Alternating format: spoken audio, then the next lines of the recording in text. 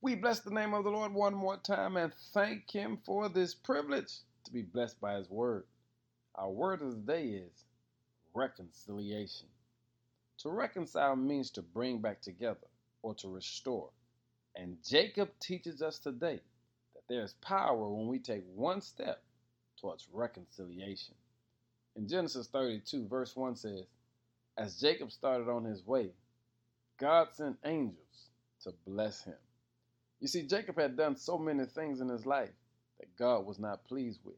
And because of that, Jacob had a strained relationship with his brother. But when Jacob took one step towards reconciling, the text says, God sent angels to bless him. You see, sometimes God has to allow us to experience pain in order for us to realize that something just isn't right within us. But no matter where you are and what you're going through today, you have to know that God has a supernatural army of angels ready to guide you, ready to protect you, ready to bless you. But it all starts with one step. There's a relationship, there's a situation that needs reconciling in your life.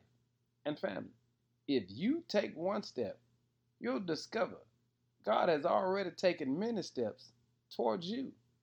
Reconciliation means the world of God. And the text says, as Jacob started on his way, God sent angels to bless him. Get your blessing today.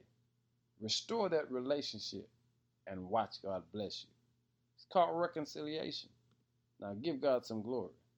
In Jesus' name, amen.